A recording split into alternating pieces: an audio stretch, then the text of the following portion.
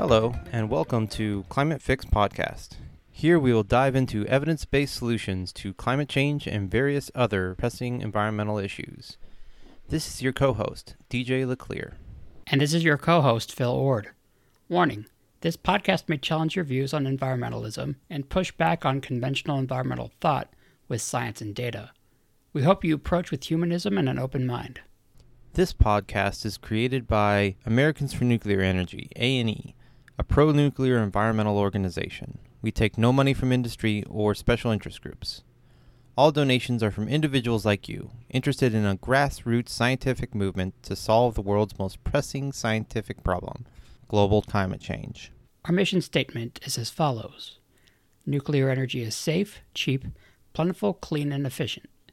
It has the capability to stop and reverse climate change while addressing the ever-growing demand for electricity globally. We strive to educate American citizens about this technology and to dispel misconceptions with facts. We firmly believe that both human civilization and industrialism can easily coexist with a healthy environment. Join us in helping to plan a prescription for a feverish planet, or as what we like to say, a climate fix.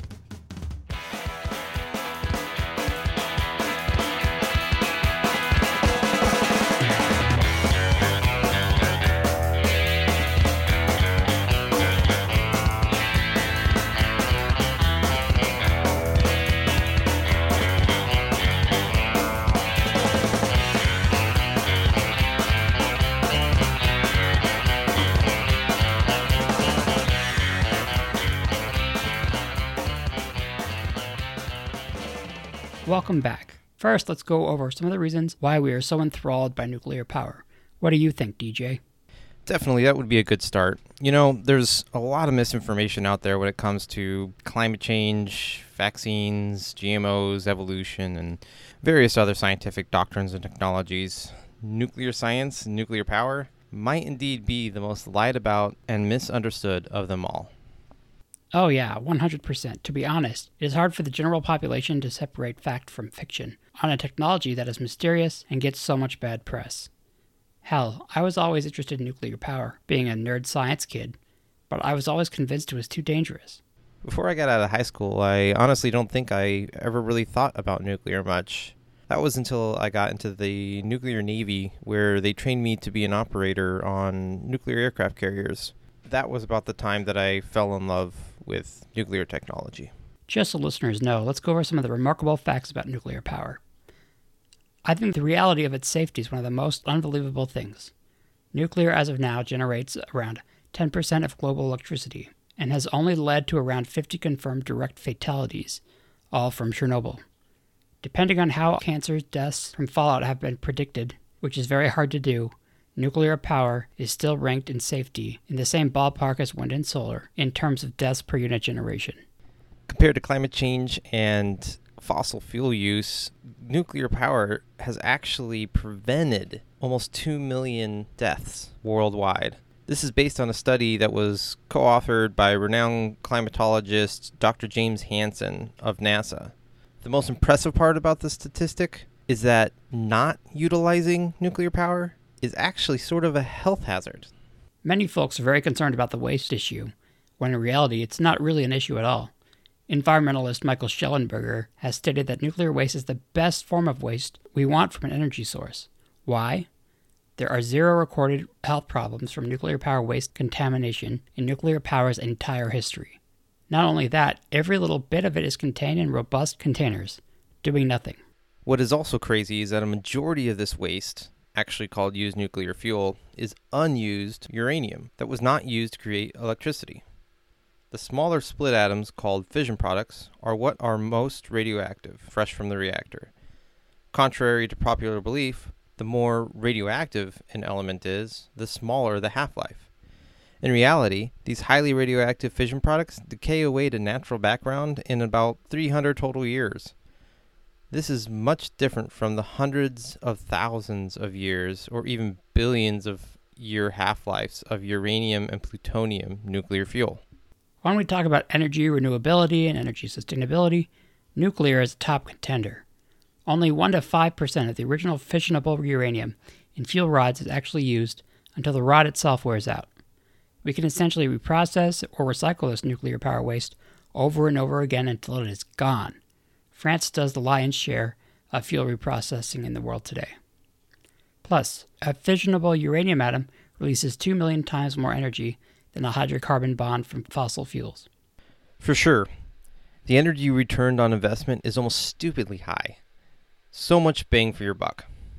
This means that we need very little fuel, and thus we practically never run out, leaving behind even smaller amounts of wastes. One has to wonder how nuclear energy is not classified as a renewable source. Limitless fuel for limitless energy without a gram of carbon dioxide emitted. This almost sounds too good to be true.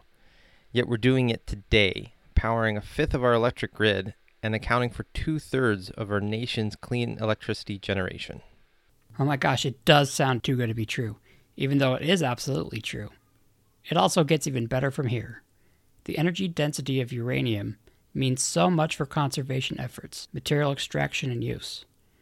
Nuclear power ranks one of the lowest in terms of mining, land use, transmission infrastructure, and water pollution, because there is no water pollution. It is on all the time, meaning we don't have to flood the natural environment with overbuild of wind and solar, and mine those rare minerals used in their construction. We can stop relying on and tear down hydroelectric dams for carbon-free power.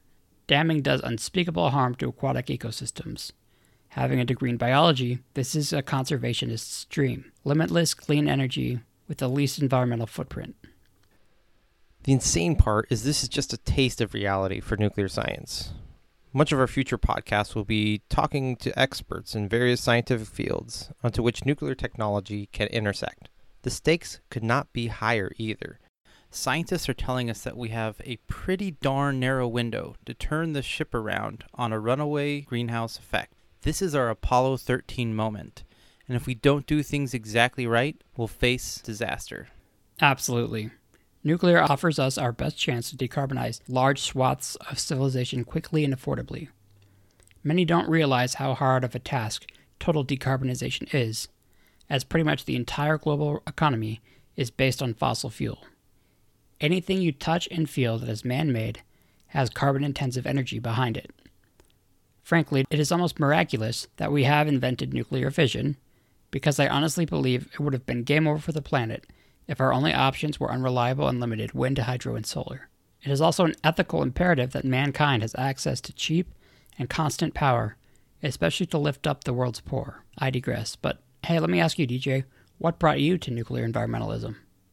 So my story started back when I was in the nuclear Navy. I did reactor plant and steam plant chemistry, as well as radiological controls. Initially, I wasn't actually concerned when it came to global warming and other environmental issues. Although I thought nuclear was amazing technology, I figured that fossil fuels were cheap and plentiful and it would be no problem just to use them. When we run out of fossil fuels, then we go nuclear, was my thought.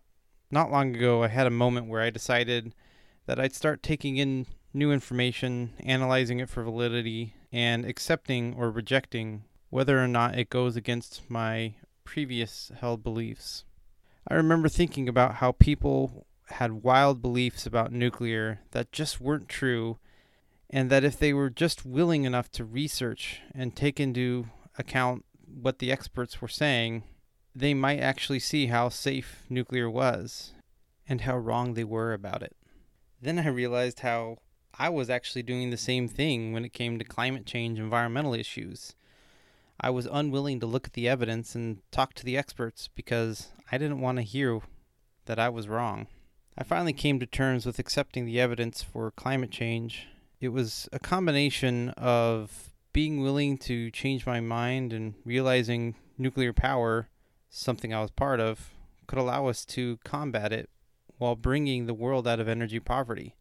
I realized that we didn't have to be anti-human to fix our environmental issues. Soon after, I actually started getting involved with some other nuclear advocates, and mostly on Facebook, actually. I spend a lot of time on Facebook advocating for nuclear power. And recently, I've joined Americans for Nuclear Energy, and I've worked with other nuclear advocate groups to spread the word about the fact that we really need nuclear power. And so that's what brings me here. What is your nuclear story, Phil? So I got to nuclear my last few years of college. I was frustrated with my future employment prospects because I suffer from a pretty severe form of muscular dystrophy, and I wanted to be a lab scientist doing biotechnology, but I realized the amount of schooling required for that would have just been too much, and I already suffer from some fatigue issues. So I was pretty depressed my last few years of college, but then I watched this documentary called Pandora's Promise, which talks about nuclear power as a potential environmental tool, and it had a lot of misconceptions about it, so that blew my mind. I've always been a fan of nuclear power, but I was always told it was too dangerous. So I realized, I can use my degree in biology, not necessarily for basic science research, but to be an environmentalist. I forgot that I took a course my freshman year of college, a scientific writing course for a seminar, and we were talking the entire semester about, quotes, the climate controversy, even though there really is no controversy, but it just gave us some more information on what climate change is and, how it will potentially cause lots of harm in the future. And my paper was about nuclear energy as a way to cut carbon emissions.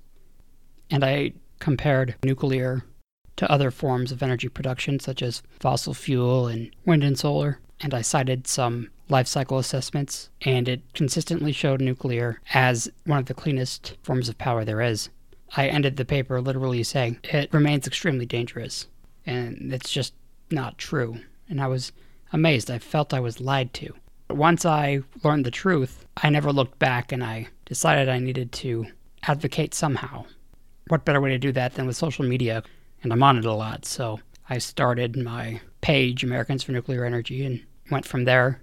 I went on to learn as much as I could know about nuclear power, energy systems, pragmatic schools of environmental thought, such as eco-modernism. I went to a nuclear conference called Thorium Energy Alliance, and I learned about the potential other things nuclear can do too, such as giving us clean drinking water from the oceans, making zero-emission fuels through carbon capture, and its capacity to recycle vast quantities of material so we don't have to throw things in landfills all the time. This podcast will especially help us talk to people that might not really understand or know that much about nuclear power and other pragmatic environmental solutions. And lastly, what motivates me is the world is getting warmer and it's scaring me. Not to dampen the mood or anything, but my degenerative muscle disease has given me a shorter lifespan, and I don't have any time to waste. I have a niece and a nephew, and I don't want them to inherit a world that is chaotic, and a way to ensure that it won't be is to get this climate thing under control. I don't see any other way to do it than with nuclear, so we should get our act together. But anyway, that's how I got to nuclear power. I can't seem to stop doing it. That's awesome. Man, we've been talking this for a while now. To those listening in, we're going to switch gears a little bit and talk a little more about how we're wanting to format Climate Fix podcast for future episodes.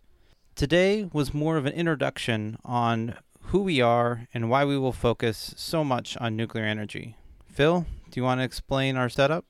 Sure. We will have some intro music after we will identify the podcast and welcome folks tuning in, then introduce the hosts. The episode's topic will be stated with a brief background on the expert we will interview. So we are easy on the ears. Each section will be broken up by a brief music break. After our introduction, we will then share current nuclear and environmental news. Yeah, we figured it would be a good idea to keep the listeners informed on the latest when it comes to energy policy, technology developments, and environmental issues. After the news section, we will jump right into the interview portion after a brief music break. We will introduce the episode's expert to the show with a warm welcome. Then we will go through a casual question and answer on the topic discussed. After wrapping up, we will leave time for final thoughts and point listeners to resources regarding the guest's work, followed by thanking our guest for his or her time and wisdom. The interview portion should last about 40 minutes. Yeah, that sounds about right to me. We could definitely get in some great conversation in 40 minutes for sure. The next section of the podcast will include Climate Fix and Americans for Nuclear Energy announcements. We will let the listeners know that what A&E is up to in terms of activism and resources. We also will shamelessly plug our organization. We'll point you to where you can sign up for our newsletter, where to donate, and where to buy our merchandise. We are supported only through all of you at the moment, but what greater way to save the world than to support us? Definitely. And finally, we will reach our last podcast section to conclude. Then we will put out an estimate for when we will have our next episode up. Also, we will remind the audience where to find us and how to follow A&E, and ask for your valuable feedback. Any questions, advice, or concerns are more than welcomed. Finally, we will thank the audience and sign off with some music. We are shooting for a runtime of about 40 minutes to an hour, but that's the gist of it. Yeah, that sounds solid. I'm actually really excited about this. Hopefully, we can eventually interview some of our academic idols. That would be amazing.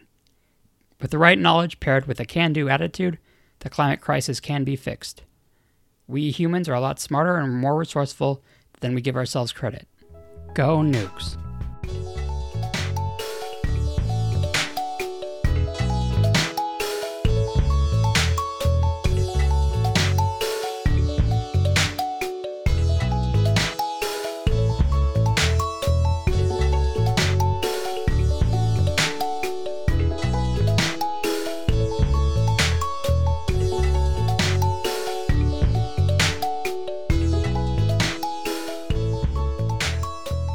Well, thanks to all of you for tuning in to our first episode of Climate Fix Podcast. Hopefully this gives you some insight to our goals and mission as evidence-based environmental activists. I want to say we will have our next episode up in about 3 weeks to a month. We are still learning our process. Yeah, and if you wish to follow us, we have a Facebook page, a Twitter handle, we have Google+, a YouTube channel, and a Tumblr blog. Our website is www.americansfornuclearenergy.org, where you can easily donate, check out our scholarly resources, sign up for our newsletter, buy merchandise, and send us a message. We want to hear from you. Thank you for supporting Climate Fix. We'll see you next time.